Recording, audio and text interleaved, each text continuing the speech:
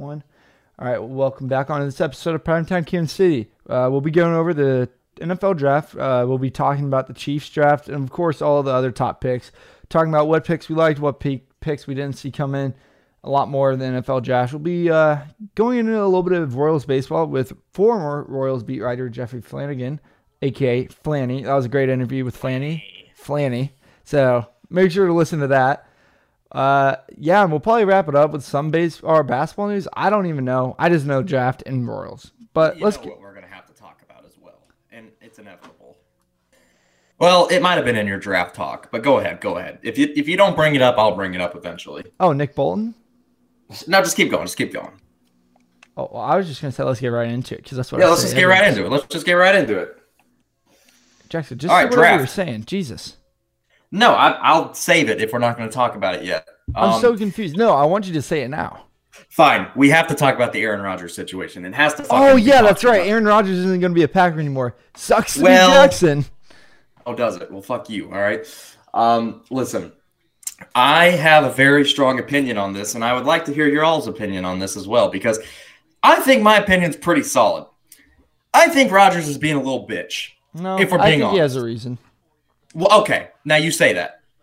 They have given him last year. Yeah, just last year alone, the top offensive line in football, a top 5 running back, a top 3 wide receiver, a fucking statistically the 9th best defense in the league, and a good young head coach. So tell me where else you're going to get that. You forgot the biggest thing they did. They drafted QB behind his back. Who gives a fuck? Aaron Rodgers sat for 3 years. That just shows that they want him out. Aaron Rodgers sat for 3 years behind Brett Favre. And Brett Favre's bitch ass, after 1 year, didn't throw a fucking temper tantrum. I was like, I'm leaving. Fuck this place. Was Brett Favre told of that? Brett Favre, they were probably. Did Brett Favre know the Packers were going to get a QB? No, they didn't think there was a chance in hell Aaron Rodgers was going to fall to 24 in the draft. Okay. They just took him because he was the best player available. But they did that. But Jordan Love wasn't the best player. Was he or was he not? Did you have Patrick Queen? Yes. Okay, and if you would have gone back, and if we did a podcast on the week after the draft in 2005, you would have said the same shit. You would have said, Aaron Rodgers was not the best player available. You just said he was. I listened to you. No, I'm saying what they said. Ted Thompson, GM at the time, rest in peace, said that was the best player available, and that's why he took him. And you know what? Rodgers, he acts like he gets no help. That's what the whole argument that they haven't drafted an offensive player in the first round since he got there. Shut the fuck up. He's had Greg Jennings, Donald Driver, Randall Cobb, Devontae Adams, Aaron Jones, Eddie Lacy, Ryan Grant, who ran for 1,000 yards if you don't remember him, Jermichael Finley, Robert Tonyan. I mean, holy fuck. And that entire time, he's had a good offensive line. Jackson, just do not understand. I wish we would have had a mic on you 10 minutes after they drafted Jordan Love. Because what you just said was exactly what you were saying last year. Did I like the Jordan Love pick? Yeah. No, I didn't. Thank you, John. Okay? Was he or was he not complaining about how they didn't draft what Aaron Rodgers needed? Yeah. Okay, would a receiver have been nice? Like you're kind of being a hypocrite right now. No. I'm not, because I don't like the Jordan Love pick. I still think it was too early to take a quarterback. I don't think they should have taken one at that moment. But that being said, it does not excuse Rodgers to act like, oh, he's in the worst situation possible. He's just in a torture chamber. Send him to Denver. Send him there with no running game, with a defensive-minded head coach, not even someone that's going to work with you offensively, with a worse tight end, with a worse receiving core, with a worse offensive line. Send him there. Or send him to the Raiders, where else he also might want to go, with a bottom 3 defense in the NFL, worse wide receivers than Green Bay. Yes, you get a nice tight end, but they got rid of the entire offensive line. To me, it makes no fucking sense at all. Part of me thinks Rodgers is just trying to stir shit, because at the end of the day, Rodgers goes to the Broncos or the Raiders, which were two of, the Niners were another team you said put on his list, but, they can't do that anymore. And football team. I mean, listen, he can complain all he wants. He can say all this shit. I don't give a fuck what anybody says. Green Bay right now, the team that they have is not a bad situation. There are plenty of weapons around him. There's a good enough team around him. They've been in the NFC Championship game 2 years in a row. Not next year because you guys aren't going to be there. To bail on your team after that, it's literally okay, they drafted your backup. Hey, Aaron, remember when they did the same fucking thing with you? Were you complaining? No, bitch. You sat behind there and you fucking did your part. Do your fucking part now. Let it play out. The organization took a chance on you and developed you. Let the cycle continue. You don't have to be such a little bitch about it. Jackson, I don't think he is being a little bitch because he literally just won the MVP. Good. Like, if who cares? Aaron was mad. And they got him help. I mean, what did they do this offseason? First round drafted a corner. They needed a corner. If you watched Kevin King, they needed a corner. Second round, they draft a center. They lost their center. Third round, they draft a wide receiver. Like, what the fuck? They re-sign Aaron Jones, which, I mean, nobody pays running, but they always say not to pay running backs. Green Bay paid him to come back because Rodgers liked him.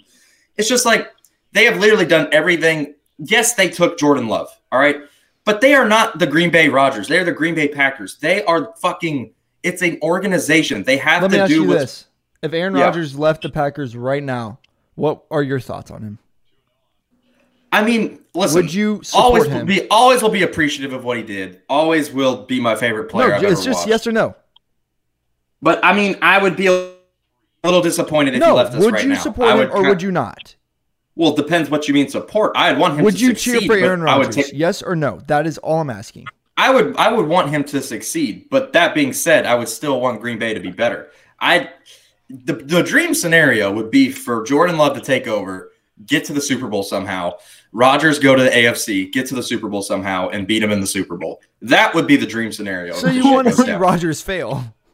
I want to see him on another. I mean, I just think it's bullshit that he is requesting a trade. First of all, if you wanted to trade out so bad, why wait till draft day? Why not in the offseason? I don't think he waited until draft day. I think the news spilt on draft day. Why would it spill on draft day? Out of all days. Because that's when I think that's when he just got fed up.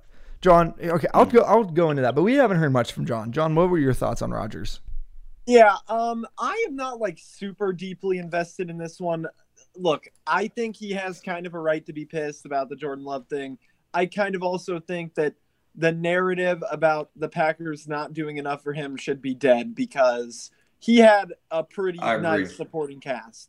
So yeah, it's weird. I really don't know what's going to happen. I think he's going to end up staying on the team this year after I thought he was going to leave before I knew all the information.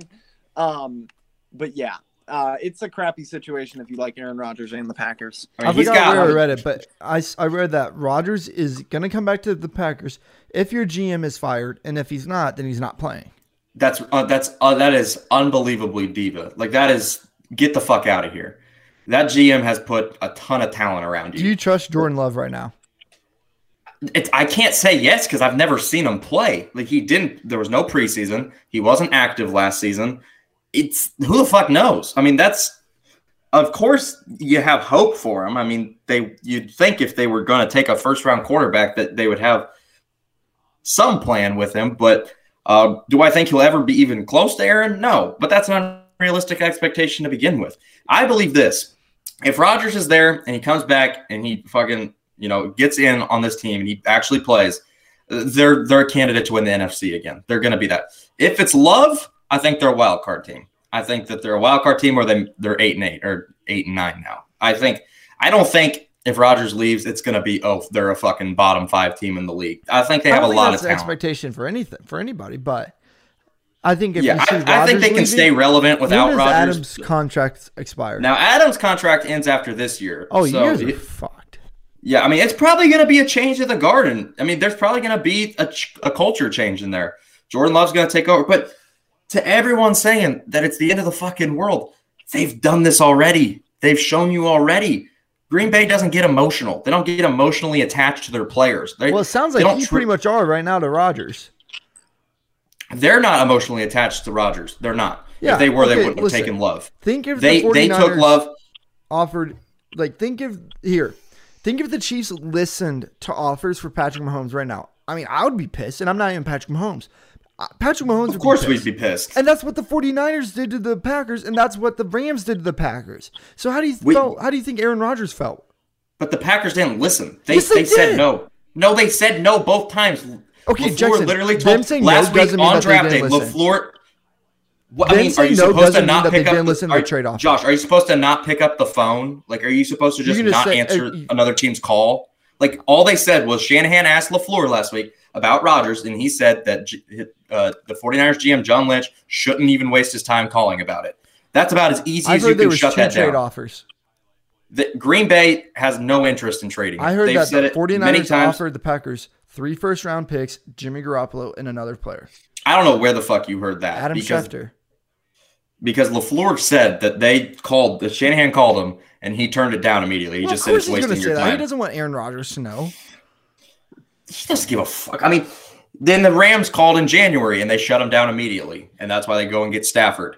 It's just like, what do you want them to do, not listen? Like, fuck, if someone offered me the next 100 first-round picks for Patrick Mahomes, am I supposed to not listen?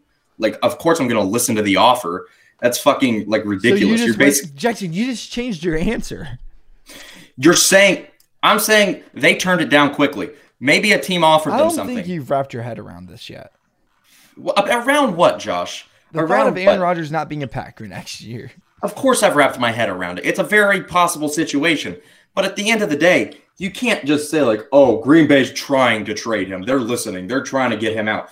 Every GM on every team would listen to any trade offer for any player. It's business. They are literally in a business. If you get offered 100 first-round picks, fucking Lamar Jackson, and the entire Ravens defense for Patrick Mahomes, you're going to take it. Like, and you can't say, like, oh, they're listening to the offer. Oh, my God, they're not loyal to Mahomes. You can't say that shit. Like, it's a GM's job to do that. Green Bay has said publicly so many times they have no chance. There's no chance they're trading Aaron Rodgers. Here's what's going to happen. Aaron Rodgers is either going to not play football next year or be a Green Bay Packer. They're not trading him. All right, here, I was wrong. No team has made a trade offer to the 3-time MVP, but many teams have called the Packers. Like just what I said. Hey, you know what sucks? Bullshit offer from the 49ers. Wants to stay in KC, and he's happy. All right. For now. Issue. But when Patrick Mahomes is 36 and they draft his replacement, I'm going to rub it in your fucking face. Super Bowl, I'll call him better than Rodgers. You can call him whatever you want, but when he does the same shit and you get mad, I'm going to say, no, you can't get mad at him, Josh. Jackson's going to be like 30, and he's just going to text you saying, suck it. I'm going to be like, fuck you, Josh. All right, moving on to the actual draft, because that was basically the precursor to the draft on Thursday night. Picks 1 and 2 go according to plan. Lawrence and Wilson, and then 3 that we were all together watching this. That's where shit. I was really thinking it was going to be Mac Jones. What do you think about Trey Lance being a Niner, John? Yeah, surprising. Once again, night of draft night shows you how much I know about Trey Lance specifically. Did not know his ethnicity until I thought he was white. Just because Trey Lance sounds like a white name. And North Dakota State, so I just put it all together as a white dude. Turns out he isn't. That's besides the point. Apparently he isn't exactly what you would expect Kyle Shanahan to want, but I can't be certain that he was necessarily what Kyle Shanahan. Yeah, that's what I was going to add to that, because apparently Shanahan wanted Mac Jones. Which is just mental. The top of the organization wanted Trey Lance, and obviously they overruled him.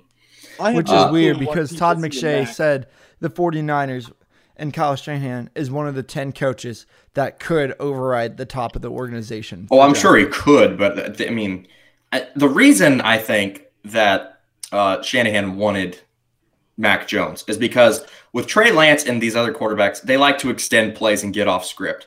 Shanahan wants someone to stay on his script, follow his plan, and fucking just go to victory. We're going to run the ball 40 times. You're going to drop back to pass 15. You're going to stay in the pocket. You're going to do this. You're not going to go out and do crazy shit, because guess what? In their first 20 starts, in their first 20 starts, who do you think has the most passing yards ever? It's Mahomes. But who do you think is second all time in their first 20 starts? Nick fucking Mullins. Nick Mullins. So if he's doing it with him, he figures as long as some fuck stays on script and follows my lead, we're golden. So I would have made fun of them for the Mac Jones pick, but I see why Shanahan wanted to do it. Well, see, I'm not even shocked that they picked Trey Lance, because everyone's like, you don't know what the 49ers organization is going to do, because they keep everything sealed tight. Yeah, that's what I was saying. So yeah, like people are like, they're gonna take Mac Jones. It's gonna be like, well, who'd you hear that from? So it's like, no one knew what was gonna happen, but we assumed it was gonna be Mac Jones. So I wasn't shocked that they took Trey Lance, but I was just like, I knew in the back of my head there was a chance they could trade Trey Lance. Yeah, I think those were the two. I mean, that's what they said in the week, is that it was down to those two. So wasn't surprised. I think it's the right move. Garoppolo, not necessarily that he's not good enough to lead you to the Super Bowl, because obviously he is, but he's just not durable enough to do that. So then 4, normal, 5, 6, 7, not a lot. Wait. Who's 7? The Lions, right? 7's the Lions. Okay, let me have my moment here.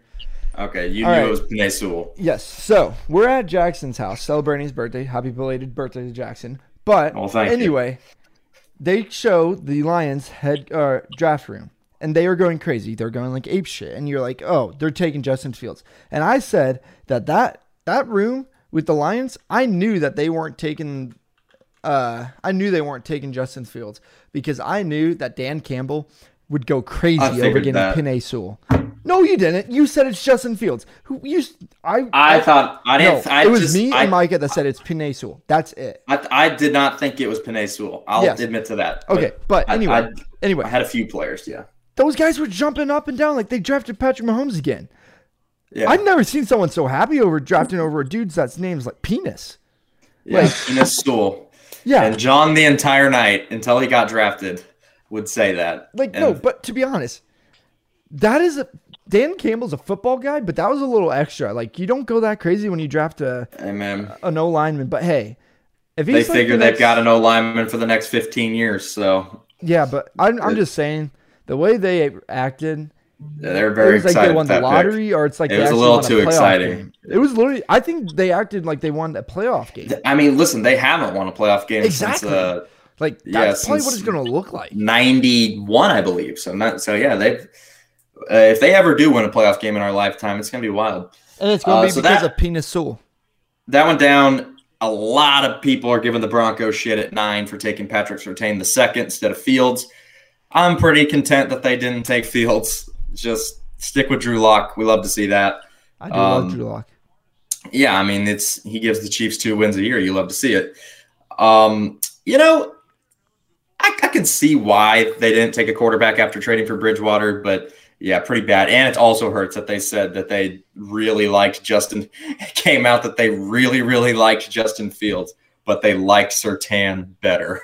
I was like, oh, God, you shouldn't have said that shit.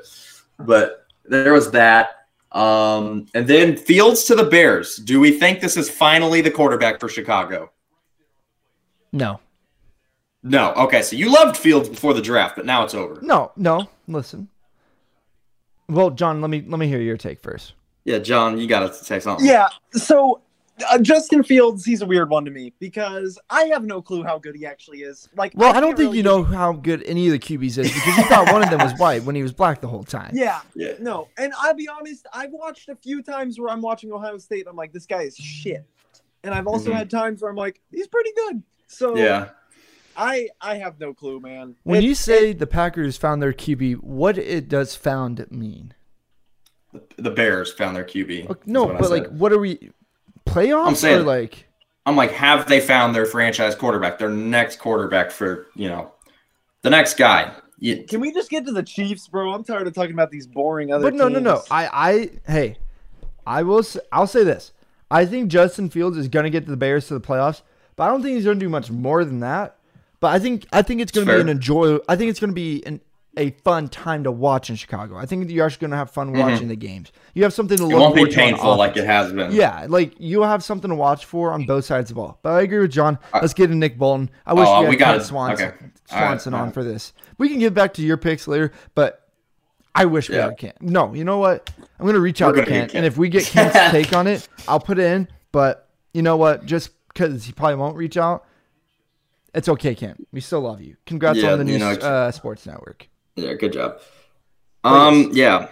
So, initial thoughts. John, go on Nick Bolton. So, I didn't think he was going to be available, like, at all. Like, I never considered the fact that he could possibly drop to us. So, yeah, that's part of it. But I'm cool with it. It seems like we kind of took the best available approach on this one. So, yeah, I mean, I'm not going to complain. I will definitely take it. And he's really football IQ wise is really where he's great. So I don't think we can have too much of that at the linebacker position. And it might not have necessarily been my first need, but I will take it. I think it's a good improvement. All right, Josh, celebrate. Go. See, I'm happy. I was happy. I screamed yes. We know. I don't usually scream yes when we pick a second round player, and I don't scream yes when we pick a first round player. I'm not one of those weirdos. But I'm happy. Yeah, I didn't scream yes last But year. this was one of those that you just. I'm gonna be honest. I like this more than Drew Lock. And that's Okay. obvious. That's obvious. I don't understand what that means. That's not true at all because I'm just saying because he's a Chief. I don't like I get to cheer for this dude for 16 games, not 14 games, Yeah, and he's actually going to be a part of a winning team that matters. Yeah, but I don't know. It's interesting. Bolton tested terrible at Pro Day, but John also pointed out what he has to offer, and that's something I feel like will be good to the team. But there are definitely improvements for Bolton. But I'm happy. I mean, here's an interesting thing when they took Bolton. That ever since Veach took over, his first draft of 2018, I know he had a lot of influence on the Mahomes pick, but his first draft as a general manager is 18. Every year, our first pick in the draft has been an SEC player. Again, Clyde, McCall, Breland Speaks, all of them SEC guys. Interesting stuff. And then you go to the pick right after that, 63rd, Creed Humphrey. I was thrilled with this pick. Love this pick. I even love it more than Nick Bolton, to be honest. Yeah, I mean, this was a bigger need, in all honesty. He doesn't have to start right away necessarily. You probably can plug Blythe in at center, but Creed Humphrey, that was great value at 63. Yeah, no, I couldn't agree more. And I also like it coming from Oklahoma, kind of a similar offensive system to what we have. Oh yeah. Big 12 oriented stuff. So, yeah. I'll tell you the pick I really like is Trey Smith. I was just about to say that. I mean, I'm confused. I know he had some health problems, but ooh, man, in the 6th, that's worth taking a shot on. Second team AP All-American? Yeah, if he works out, man, that's a versatile guard you have. And God, your offensive line could be shaped for a long time if he works out. I mean, it probably will be anyway, let's be honest. They've completely redone it, but you just add that. I mean, now, and I'll say this, not to ramble too much, but now you don't only have some good players on the offensive line, you have good depth on the offensive line, which is something they really lacked last year when Fisher and Schwartz went down.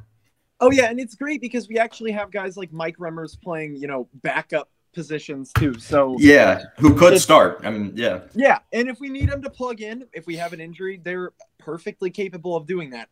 It's just now we won't have to have replacement level players shuffling around to play positions they've never played in their lives before. Nick Algoretti will be back on the bench. Yeah, Nick Algoretti can only be a fill-in center again. Thank God. Yeah. And then I like the Cornell Powell pick. I think he can be a DeMarcus Robinson day one. Bro, to be honest, any wide receiver that has Patrick Mahomes as their QB is it's gonna help. Their value's 10 times. Yeah. Literally the moment you drafted or signed, it's 10 times your value. So him and Noah Gray, tight end, both they got to be so happy where they landed. I like the Noah Gray pick is interesting. It's something I wanted. But it's a 5th round pick. I mean, don't look too far into it. No, I like it. I hope Kelsey can help him out. But I think you could have waited one more year and maybe try to go after one in the 3rd round or 4th round. It's a little dangerous of an approach though, because the we can wait another year sometimes hits you in the face because that's what happened with the offensive line. That's true. I'll give you that. We probably thought we had another year of Schwartz and we're good this year. We can just plug in Osemele and then all of a sudden they all go down. Well, COVID also didn't help us beat with Niang. Niang and Duvernay Tardif. Yeah, that really hurt. I mean, but I'm saying we thought we had. My point I'm trying to make is that you might think you have an extra year until you need to fill a hole, but really, it's better to be out in front of it than behind it. Which, and if he doesn't work out, it's a 5th round pick. I mean, at the end of the day, who really he flames out, oh well. And then Joshua, how do you say his name? Kando? I don't know how to say his name. The 4th round pick, D-end out of Florida State. I think D-end's one of the sneaky needs on the Chiefs. I think not a lot of people see it as one, but we need someone opposite of Frank Clark to produce. And Taco was a little bit last year, but we need someone to get to the quarterback because Frank is by himself not doing it. Yeah, and I mean, it was just not working out trying to carry that whole position with Mike Dana, Taco Charlton, and freaking Alex Okafor. Tano Passanwa. Yeah, Tano Passanyan. He was horrible in the season. And that was a contract year for him, too. I thought he was about to pop, and he didn't get done. So I think, honestly, Kansas City, really good draft. I think they addressed a lot of needs. Linebacker, O-line, receiver, The only thing I will say is we are really, really thin at corner. There is a very big need. We need to sign Breeland ASAP. You've got Snead, Fenton, Ward, and Bo Pete Keys. Yeah, Bo Pete fucking Keys, dude. I mean, no shit on any of those guys, but I mean, you're literally like you can't even afford an injury at this point. Like you can't. They're gonna have to find somebody. Dream scenario, they get Richard Sherman, and Bashaud Breeland. Yeah, we could get Breeland. I mean, I feel like Breeland's just stuck on these 1-year contracts, but we need him. Yeah, we need him. We need Breeland back. I mean, we're so thin in the secondary. It does help that we're very good at safety, but yeah, go corner. I would have liked them to see it take at least one, but I mean, I trust Beach. I mean, that's not giving me a reason not to. That's probably something we're going to be looking at next year for sure. Yeah, it might be something we're looking at, right now. I mean, there might be Beach might be pretty busy right now. Oh yeah, no, I wouldn't be surprised if next year corner's the top pick. I think you could easily see it as the biggest need because Ward's contract is going to be up after next year. So then, I'm not saying you can't retain him, but it'll just be a little harder. Yeah. So I have not that much more NFL draft. I was gonna ask one thing. I know we wanted to get to the Chiefs. But what do you think of Mac Jones to New England? Do you think that's a good spot for him? Yeah. I agree. Why, John? Because he's the most Tom Brady I agree. Basic unathletic white dude build quarterback ever, where he can just be carried by. What made you assume he's white, John? And a strong defense. Yeah, what made you assume he's white? John, what made you assume he's white? Tell me. Mac Jones. No, he's actually seen Mac Jones. Alabama's on TV. He just asked. Mac Jones isn't white. Are you sure? Well, you said what makes you think he's white, and I was like, Mac Jones isn't white. Yeah, Jackson. We literally could have just made this dude think Mac Jones was black. And he knows what Mac Jones looks like. Come on. Yeah, the beer belly Mac. No, I think it's a great spot. Over. I think Josh McDaniels is going to work great with him. I think it's literally a Tom Brady type player. Cannot move really, not very fit, and but can really check the ball down and really, if you give him players, can thrive. That's what I was gonna say. And he got offensive players this offseason.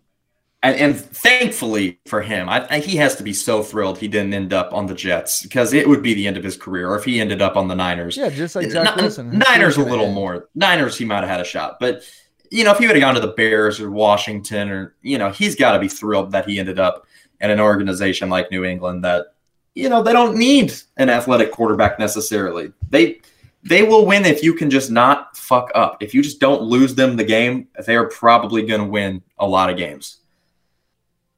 But yeah, that's all on draft. Dylan Moses, who was a projected first-round pick a year ago, linebacker, went undrafted out of Alabama. That was a little surprising. Was hoping the Chiefs would get him, but whatever. On to the Royals, because it is now really just solely baseball season. No draft. NFL training camp's not starting for a while. They're currently we will be at. I am guaranteeing it. If they allow fans, we will be there. Oh, for training camp, yes. What do you think I was talking about? Well, I brought up the Royals. I was like, what do you mean be at? Well, you said training. Sorry, yeah. All right. Yeah, no. That's cool. Currently, as we're recording, 16-11. They're still first place in the American League Central, a division that they've only won one time in the history of the franchise. John, what do you think so far of the Kansas City Royals as we have reached the first week of May? Yeah, look, good start, but yeah, they're Mhm. gonna have to win games different ways if they want to keep this up.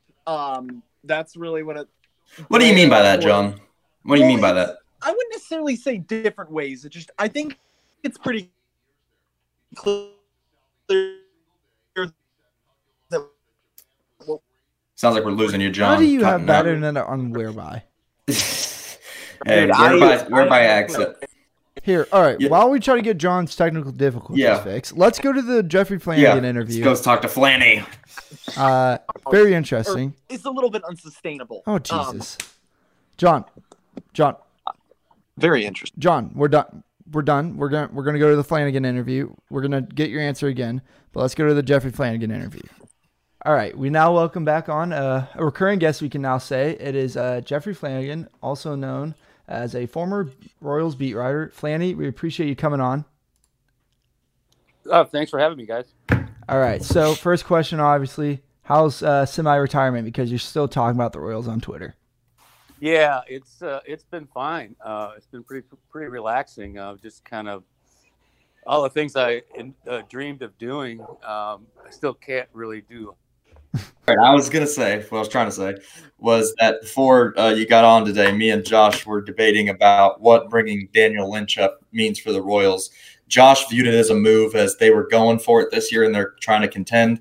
I viewed it as that they're just trying to get Daniel Lynch experience and they aren't too concerned about how this year winning the division or whatever that might be. What do you see the move as? Before you Well, answer, they're I'm just saying contend does not mean World Series. Contend means make the playoffs. You know, I really I didn't see the Daniel Lynch move as a developmental move. I really saw it as a guy they really feel could help them win this year. They have full intentions of competing for the division, and quite honestly, I thought this all off season. I thought with the offseason moves they made that they would be in contention, and they've proven that so far this year. I think they're off to the kind of start they wanted to, and really they're not even playing their best ball yet. They're not hitting that well. I mean, that's kind of a league-wide problem right now, but there's a lot of guys who haven't really caught fire. I mean, Solaire's not hitting really. Dozier's the last couple of games has been, but they can play much, much better than they're doing right now. And even their bullpen, which has not been awful, but it certainly hasn't been as great as it was last year, that can improve. And they've got a couple of guys hurt, of course, down there. But I see the Daniel Lynch move as just them kind of like the Brady Singer thing last year. They're just pushing the envelope of getting these guys up here. They feel they're ready or they wouldn't be here. I'm assuming we could probably see the same mentality with Bobby Witt. We're just trying to get him up here. Yeah, it's a little deeper issue there because where would you play him? I mean, they're gonna get Mondesi back here, I would say within 2 to 3 weeks, and that pretty much fills out the lineup. And you don't want a guy like that coming up here and just sitting 3 or 4 times a week. So, there's just possibility someone gets hurt or something like that, and that would change their minds. But it's a little easier with a starting pitcher because you can just slide him into the rotation. He's going to come out every 5th day. Whoever was there can go to the bullpen, still be on the team. But, you look at their lineup 1 through 9, everybody's got a spot. So where would Bobby Witt fit in, unless there's an injury? Yeah, and that kind of brings me up to my next thing. With Nicky Lopez actually having a good start to the season so far, he had a good start. He went 0 for 14, then broke it yesterday. Do you think they're going to keep him up when Mondesi gets called or whenever he's done with his injury, or do you think they send Lopez back down to AAA? He has to go back down because there's no other spot for him. And it's a shame, but I think he's proven his value and his worth that he can compete again up here. But it's just a numbers game. I mean, he's just get him down to Omaha, have him play every day, keep him developing. Yeah, another thing on that I was kind of curious today. We talked about the Bobby Witt timeline. Why sign Alcides Escobar to Omaha? I am struggling to understand that. Insurance. Insurance. I mean, because I don't know if Bobby's going to go straight from AA to bigs or if they're planning on putting him in triple. But even then, if you send Lopez down, I mean, yeah, to me, that was an odd move today. I didn't know if you had any opinion on it. Well, it's just insurance, and it's a guy they know and they trust, and it's just if something goes bad, and also you might be scratching the back of an agent who's been good to you, and you've been good to him, and the guy needs a job. Okay, have him here. Somebody gets hurt, all right, you know what he can do defensively, and it's really as simple as that. I wouldn't read too many tea leaves about it. When we look at what Andrew Benintendi's done for this team, he had a slow start, went down to around the 6-7 spot in the batting lineup, and now he's back up to the second spot. Do you feel like with the Bendy trade that he is a player that can maybe get this team over the hump where they want to be in October? I think he'll be a contributing factor. I don't think he's the type of player that pushes anybody over the hump. I think the guy that they got in the offseason that would do that is Santana. Mm-hmm. He just his defense has impressed me. I didn't think he was very good, just observing from afar over the last many years. But he's been better defensively than I thought. He's not really a great scooper or anything like that. And he's not Eric Hosmer there. And his wingspan's not very good. We saw that last night. That throw from Witt on the double play was not an awful throw. I mean, it wasn't great, but that's a throw you would think a guy like Haas or something like that catches pretty easily, and they turn that double play. But just offensively, what he adds to the lineup and how he impacts the rest of the guys in that lineup, they sit and watch him on the bench and go, "Damn, he took that 2-1 slider down and in. I mean, I would have swung at that." And, just things like that rub off. And that's certainly why Dayton Moore and his group brought him in here. And I think he's the guy that pushes them over the top and makes them contend offensively, at least. All right. Let's shifting gears to the pitching side. It's kind of an odd timeline right now when you think about it with Duffy, because he's had an unbelievable start to this season. And I mean, of course, it's a contract year, coincidence, but don't be cynical now. Come on. but legitimately, if he pitches well, it's obviously not a sub-1 ERA. But if he pitches well this year, like pitches under maybe 3.5, maybe even better, what do you do? Because you've got all of this pitching coming up, and Duffy at 32. How do you manage that situation?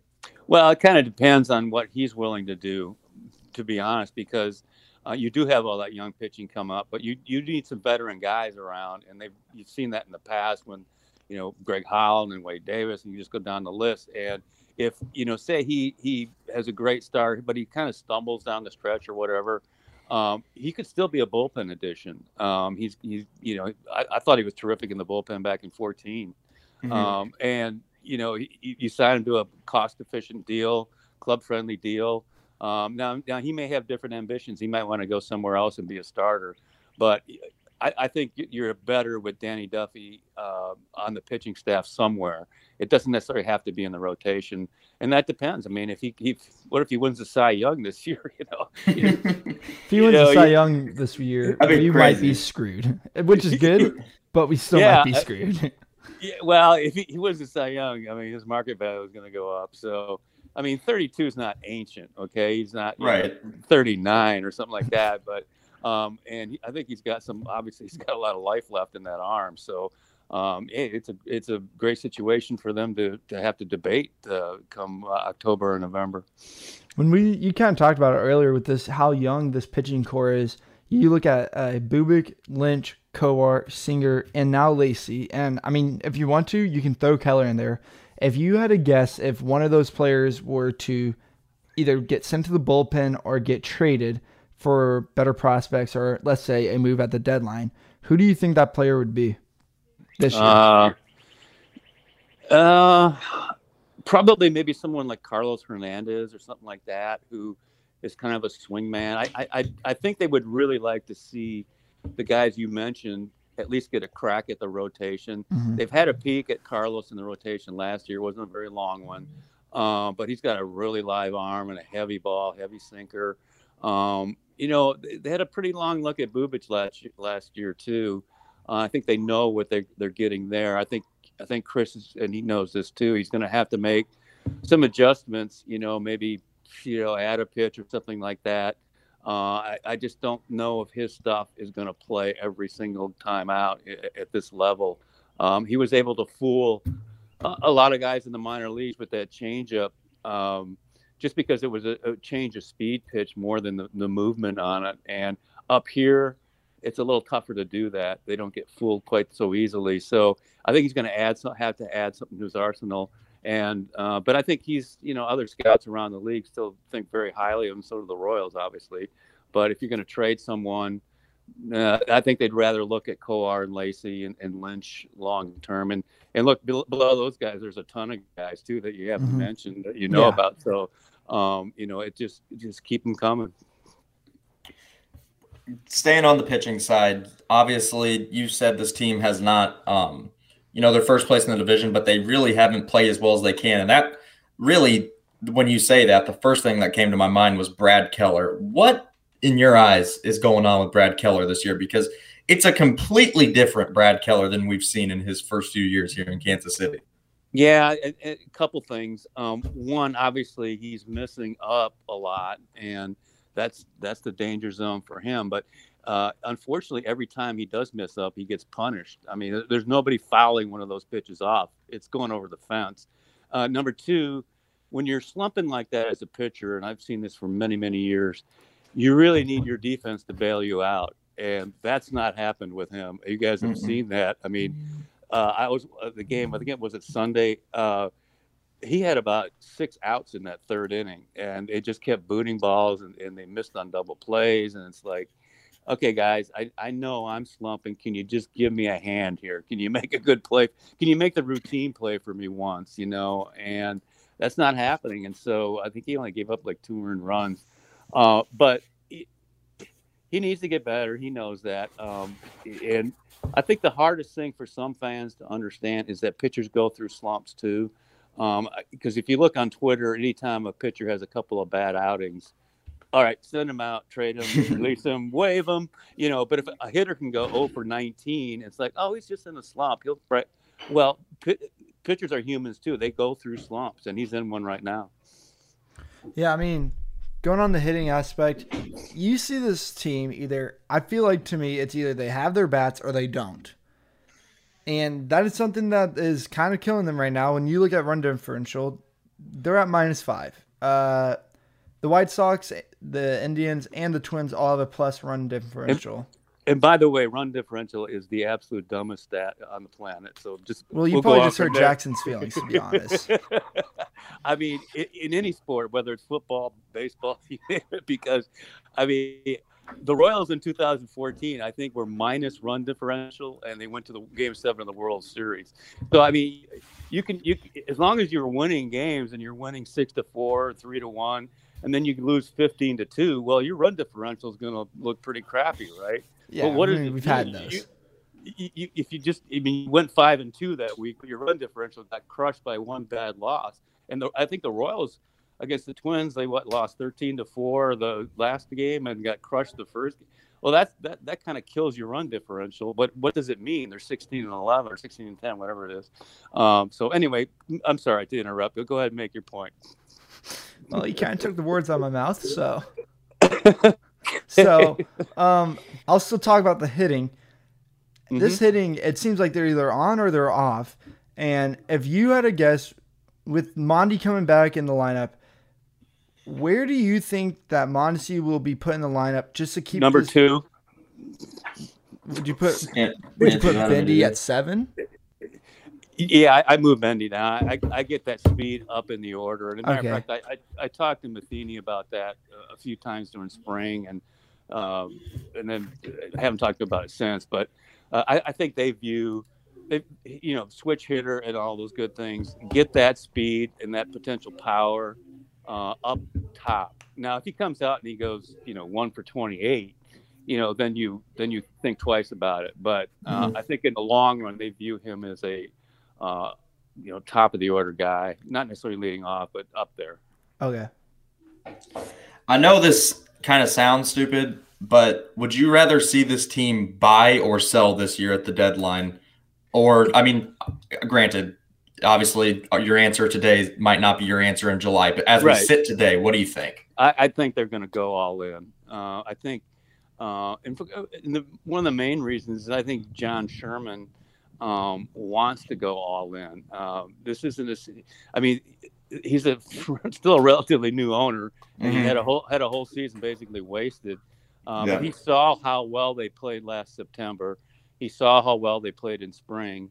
He's seeing how well they're playing right now. I mean, unless they just collapse here and they're 15 or 20 games below, I mean, I think if they're in any range like they were in 14, if they're within 5 or 6 or 7 games of a playoff spot, I think they go all in. And I think he's committed to do that. And if they do go all in, what do you think they're trading for? Bullpen, starting pitcher? Bullpen, and so will everybody else. So that's a problem. But you got to have a shutdown bullpen, and they really, I don't think it's been a shutdown bullpen this year. So it's kind of amazing they're sitting where they are, because last year I thought it was a shutdown bullpen. 13, 14, 15, and 16 shutdown bullpens. That's how you win in this league, and they find a way to get some other veteran arm in there. Those can get outs, and I think that's what they do first. I don't see any necessary need unless there's injury to get any position players right now, because I think this offense will come around eventually. It's just just look around the league. I mean, there are teams hitting 195 as a team and 200. And, I mean, it's hitting is really down right now. Yeah, there's 13 teams hitting below 230. And one of those teams is the Cardinals, and maybe the best team in the league, the San Francisco Giants, right now. So I think hitting anybody will be fine in. But the Giants are the best team. Okay. Well, okay. Hey, you're gonna hate this, but I mean, they are. I mean, I'm gonna. I don't follow National League that closely, so you're probably right. I'm going off winning percentage, Flanny. I'm not telling you. This is not opinion. Okay, all right. I think the Dodgers are the best. Still funny to hear. It's still pretty funny. Yeah, I mean, who would have ever thought? But 2014, baby. When you look at this, I feel like someone's name is kind of getting forgotten. We're seeing a huge setback on right now with not having him, and that's Trevor Rosenthal. I think whenever the trade deadline approached, of course we sold him, and I think that was a great move. But he is someone that was just very good to use in the bullpen. He's very reliable. I know he's out right now for like 8 to 12 weeks or however long, but that's just someone that we're missing. And I'm saying for the Royals, if they're selling, which I think I feel like they should too. I feel like that is someone that they should go after, someone at that kind of skill level. Yeah, I think you meant buying. I mean, what I meant. if they were gonna buy, and we'll see. I mean, I think his contract was $10 million. So he's in the big scheme of things, he would be affordable. Yeah. But and there's other guys out there besides him. But when he was on last year, I mean, it was really hard to score late against the Royals with Holland and him and Barlow and Josh DeMont. And I'm pretty sure another thing with him though, I don't think you go and buy. I'm like sure he would be nice to buy, but I don't think Oakland's selling at the deadline by any means. So I think Rosenthal's one of the guys you don't really get. But you look around to Pittsburgh will probably be in the dumps by then. The Rangers will probably be terrible. Yeah. The Tigers for sure are going to be terrible. So there's going to be other arms. And then still on the market somehow. Shane Green is still on the market. And Roberto. With how many bad bullpens there are right now, I just do not understand why Shane Green is not on a team. But that's beyond me. Yeah, I agree. And there will be arms. There'll be teams that have it and looking to sell. There'll be opportunity. Is Roberto Osuna still a free agent? I'm pretty sure he is. Osuna? Yeah, Osuna. Pretty sure he's still a free agent. He's got some baggage. I'm not sure what the deal is with him. Obviously, he's got a little bit of a bad history, but he's solid when he's on. That's what Kansas City's all about. We are a city of second chances. No, I mean the Royals organization. They've pretty much prided themselves on good clubhouse guys, so I'd think Osuna would be out on that. Yeah, but yeah, I mean definitely.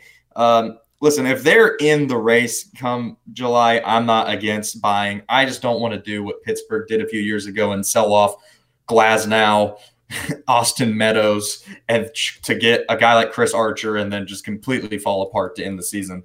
No, there'd be subtle moves. They're not about ready to mortgage the future for this team yet because they also want to see Bobby Witt Jr. come up here. I mean, at some point and some other younger guys and see what their young hitters can do. They're not going to mortgage anything, but Dayton and the staff have made some shrewd moves in the past, and they didn't really go all in until 2015. Yeah, because they knew that team was loaded and was ready. Yeah, I mean they were stacked. Yeah, and the 14 team wasn't. So the moves they made that year were pretty subtle. I mean, and Jason Frazier and a couple, Josh Willingham.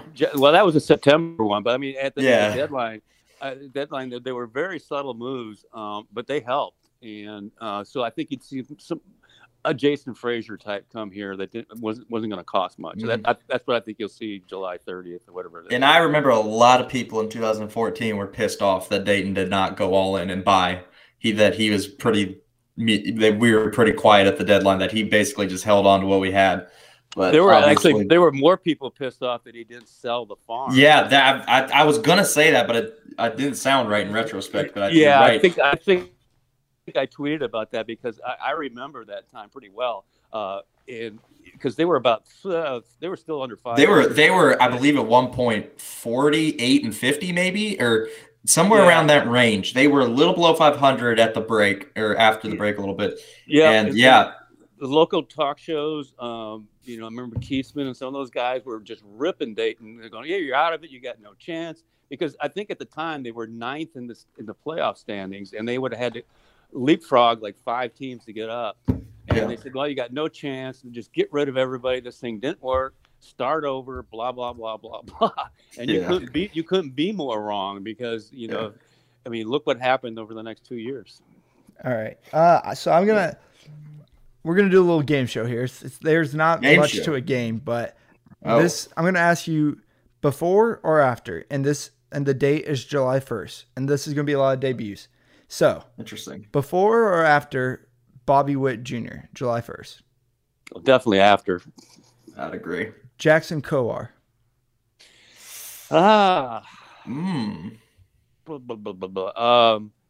See, of that whole group, he was like my pick to be a star. He's my favorite.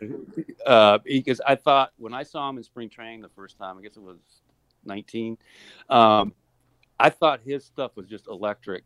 And I mean, command's a big issue, but I don't know if he'll be ready by then, but I'm going to say after, but I wouldn't be shocked if it's before because I think his ceiling is maybe as high as any of them. Mm-hmm. And I know he's already debuted, but Chris Biebick. Well, he's already in the majors now. That's why I already said he debuted, but like before or after, when do you think we see him? He's already up, Josh. He's on the team, so oh my God, I'm an idiot. Oh, Josh. I'm sorry that I forgot he pitched on Sunday. All right. Hey, will he be on? Definitely. I can't tell you what. As long as we're playing for money, I'm going to say before July 1st. So you're a smart man, Flanny. You're a smart man. Here's one. Kyle Isbell back up. What prize do I get? Do I get a free trip somewhere? All right, I win. Right.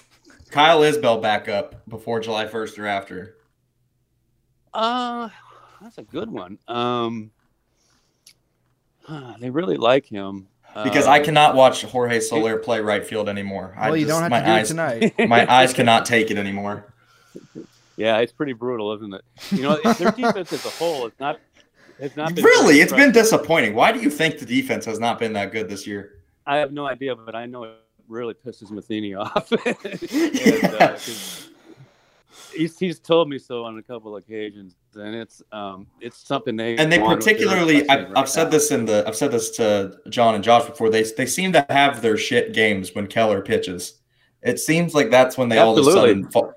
And Lopez is throwing balls all over the place, and it's just you're like, what the hell? Yeah, we talked about that a little earlier. It's just a shame because I think Keller's slump wouldn't be so prominent if he had a little defense behind him. But it's mind-boggling because they built this team around defense. You got Taylor exactly, and Andy, and that's the thing. That's the pride of the Dayton Moore era is you have better defense than the rest of these guys, and it's not been there yet. I think it will get there because these guys are too talented. I mean, I don't think Hunter Dozier is Brooks Robinson at third, but he's better than average slightly, and Witt, I think, is slightly above average at second. Santana is not Haas or anything like that. I mean, they're not going to be the 14-15 Royals defense, to be honest. Yeah. But you still got Salvi behind the plate. You're strong up the middle when Monty gets back. That's for sure, because you got Taylor, Perez, and Monty. That's what you want. They've got to get better. But the right field, that's an eyesore at times, isn't it? Speaking about Salvi, were you shocked to see the Royals give him that big of an extension? No, I mean they know one thing is that the team they are without Salvi is not a good team. Oh yeah, no, it's true. It's hard to watch. We've seen that. In 19, it was like, what's missing here? Oh yeah, Salvador Perez.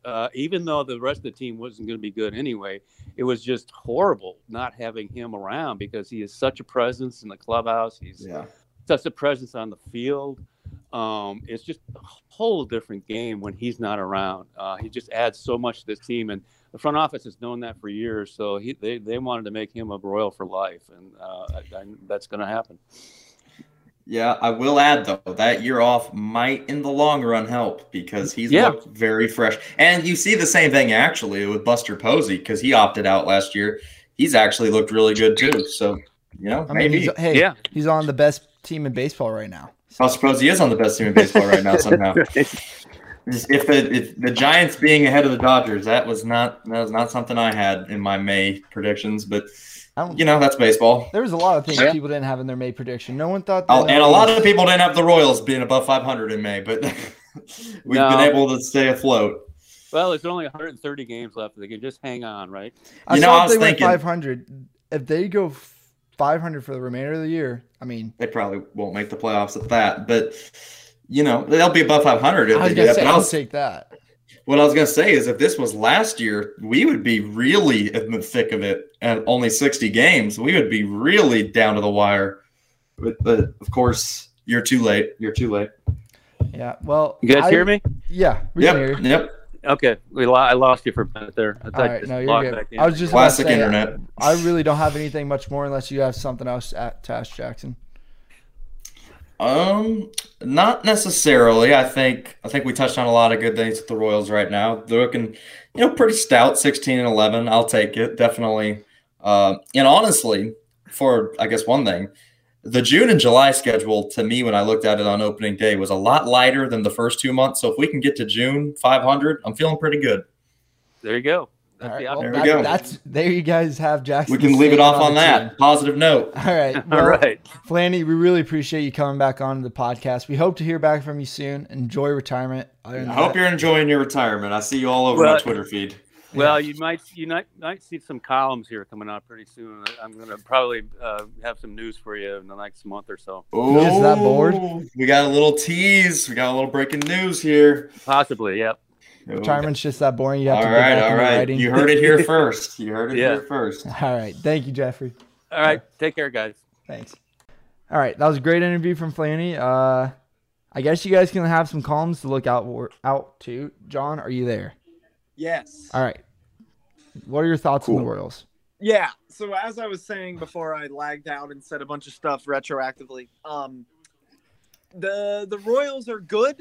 They have played well. They just need to be a little bit more. I don't have a great word. Just they need to look. It's gonna. I look at them right now as the early season Mizzou basketball from this year. Please, and I think that's what all three of us see. I think that's what I thought. That's what I think as well. I don't know if Josh feels that way, but I don't want it to be like that. I felt the exact same way. I don't think it's as bad as Mizzou basketball. I don't think this is as fluky as that, because evidently that team was just straight up bad. But at the same time, they finished over 500. So, I would take an over 500 team. Yeah, but dude, at the end of the day, they clearly were just getting lucky as tits, because they could not beat anyone towards the end there. Right. They couldn't even beat Oklahoma without their whole damn team playing. Yeah, pretty sad. Yeah, so Flanny said in his interview, though, John, you don't know this, you weren't there, but Flanny said in his interview that he doesn't think the run differential matters. I know that's something that I've talked about. I've thought we're kind of fluky to have a negative run differential and be at top of the division. What do you think, saying John? The opposite of what Jackson believed in, and it was basically funny. Flanny said that my theory on run differential is You invalid. literally called him stupid without calling him stupid. But also before John, you said something, Jackson. I just wanted to say that I was right about Lynch. Thank you very much. I know more. He is win now. He doesn't think about the future. Okay. So here's the deal. I think the run differential is not a bad stat per se. I think it's just a little arbitrary. It's too much for me to look at it. I think you have to dissect it on a game by game basis if you're going to do that. And I want to say conversely, we've lost games where it's just like, oh, if we would have played average defense, then we would have won. Like, I think I can think of 2 games that we've lost basically off of defensive mistakes. And there's a couple more that we took ourselves out of because of defensive mistakes. So, we have a weird margin of error, and I don't know what our mean is going to regress to, but I don't think it's going to be this sustainable, just given the fact that a lot of our wins we've just kind of scraped by, and it's just not gonna be sustainable if you're always scraping by. Well, see, Flaney also had a good point. 2 of our losses in the past 4 days have been by what, 6 and 9? Yeah, we lost by 9 to Minnesota once, and then 6. Yeah, and then conversely, we clapped Minnesota too. So it's we beat them by 8. So I mean, yeah, minus I think 7. I will admit that run support or run differential is not the end all be all, but you do rarely see teams win their division with a negative run differential. Well, it what is if I told so rare. How many teams leading right now in their division do you think have a positive run differential? There's a total of 6. I'd say 4. 4? Okay. Yeah. Well, you obviously know it's not the Royals. Yeah, they don't have one. It's not Oakland. It's not the Nationals. It's not Milwaukee. Believe it or not, there's only 2. Wow. That's pretty surprising. The Giants and the Red Sox. And I don't expect the Giants to win their division or the Red Sox to win their division. And so it kind of holds up with my theory that this runs. I think down the road you'll see run differential. Just to put it into perspective, not the end all be all, but I think it does kind of show that we're not dominant by any means, and that this is very iffy. Still, we're still trying to solidify ourselves as a decent team, and you've got to go further than a month for me to really think, oh yeah, this team's proven themselves.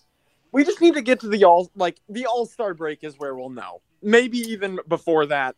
I am still just not sure what we even have on our hands, because there's still a part of me that's like, okay, Hunter Dozier is going to get his average above 200. He's probably going to finish the year at least 230. He's getting close. He's doubled tonight. Where you will think there's no way. I mean, he's already sort of started to rally back a little bit. So we'll see what happens with him. I'd like to just see him hit a few home runs. That would help a lot. He acts like he hits a home run every single time when it's a pop-up. Yeah, he's got 2 home runs, which, not it. If you're a power hitter, that's what you only do. That's not good. Yeah, 2 dingers in 26 games is not going to get it done. And then I said Mondesi coming back. I think that we are going to get a little bit better pitching wise, and not okay. That's actually not what I want to say. I think that our bullpen, from a on paper perspective, when you just look at the names, is a little bit better now that we've kind of integrated Lynch into the lineup. I think Junis gives us another guy who's a little more stable, even though he was kind of bad last night. But I know our bullpen had been good, but I don't think it's as good as it started the season off with. Yeah, I mean, with this Royals team, they are starting to plateau. Not plateau. They're starting to sink. I mean, well, they're not rising. They're not. Floating. They're not on a crazy hot streak or anything, but they're not. I mean, the ship has not sunk. 4. I mean, yeah, that happens. Whatever. So yeah, I guess they're plateauing. They're just. Tell you who has gotten going is Benintendi. He's really started to get the bat going, which is huge for this lineup. And Michael A. Taylor's actually, not been opening day Michael A. Taylor, but he's been very good for us. He's been very consistent. And basically, I'm just telling John that you were wrong, that he hasn't fallen off yet. Not yet. Not yet. Not yet. And just, any game you put Soler in right field, I just automatically think there's one error going to happen. So I really hope Isbell comes back up soon. I think that was one. I don't like the O'Hearn project. The O'Hearn and McBroom, I'm kind of done. I'm kind of done with both of them. I don't know. I just don't really see it in them. I don't think that there's much there. But, other than the pinch hit god streak that Ryan McBroom went on last year. But it was only like 2 games. No, that was 3. It was like 3 straight, too. It was wild. Yeah, I don't know. I'm hopeful for the Royals that they can keep going. I just want to be 500 or close to it. I don't expect them to make the playoffs. I know that might be the organization's expectation, but I don't expect it. I think they're a year away from really being there. Because you gotta throw in that Lynch, Singer, Bubich, if Kowar comes up. It's all their first years. I mean, they pitched. Some of them played last year, but that wasn't a real season. I mean, this is their first real season of baseball in the majors. It's a different game. So I think this could, we always like to compare the timelines. I think this could be the 2013. Which is what we will see. We all thought. I think another thing is like Asa Lacy. I would love for once. He's going to probably take this year and at least half of next year. So that is another guy that he'll probably be up in 2 years. Yeah, he'll probably be 2023 or 2024. No, 2023. Yeah. There's no way that dude. If he's, I would think 2023, maybe with a stint in 2022. Yeah, I don't know. Maybe a late stint, but if he's at 2024, then he's failing. Yeah. Hey, some people are late bloomers. All right, Witt wasn't up for a while. All right, we got to give guys their time. Who else? Zimmer took a while. Okay, well, Zimmer also had like Tommy John like 500 times. I'm just saying, let's not give up on a guy. All right, let's chill. Okay, well, unless it's Nick Prado, then Senior, you look because at I'm a little bit of a hypocrite there. They are. All right, but yeah, I don't have much more. We don't have much time because Whereby sucks. Yeah, Whereby's cucking us now. Roger pissing starts. All right, there's that. Supposedly this is going to be releasing on Cinco de Mayo, so happy the Day of the Dead, right? Yeah, totally. Yep, Cinco de Mayo. No. Have fun. Jesus Christ, Josh. We You were are an idiot. What's Day of the Dead? Day of the Dead is Dia de los Muertos, and it's on Halloween. Moron. He just called Cinco de Mayo Day of the Dead. Cinco de Mayo is because of the time that they kept France from invading them. Wait, is Cinco de Mayo like their Independence Day? Yeah, sorta. Like France tried. Right, Day of the Dead is actually a not holiday Happy in Day of the Mexico. Dead. Yeah, no, that's not for a few months. Cinco de Mayo, like in Mexico, like they don't pop off for it. It's just an American-Mexican holiday. All right. By the way. Well, at least I didn't think Trey Lance was white. That's all I'm saying. Yeah, We'll see you guys on the next week's episode. Other than that, peace.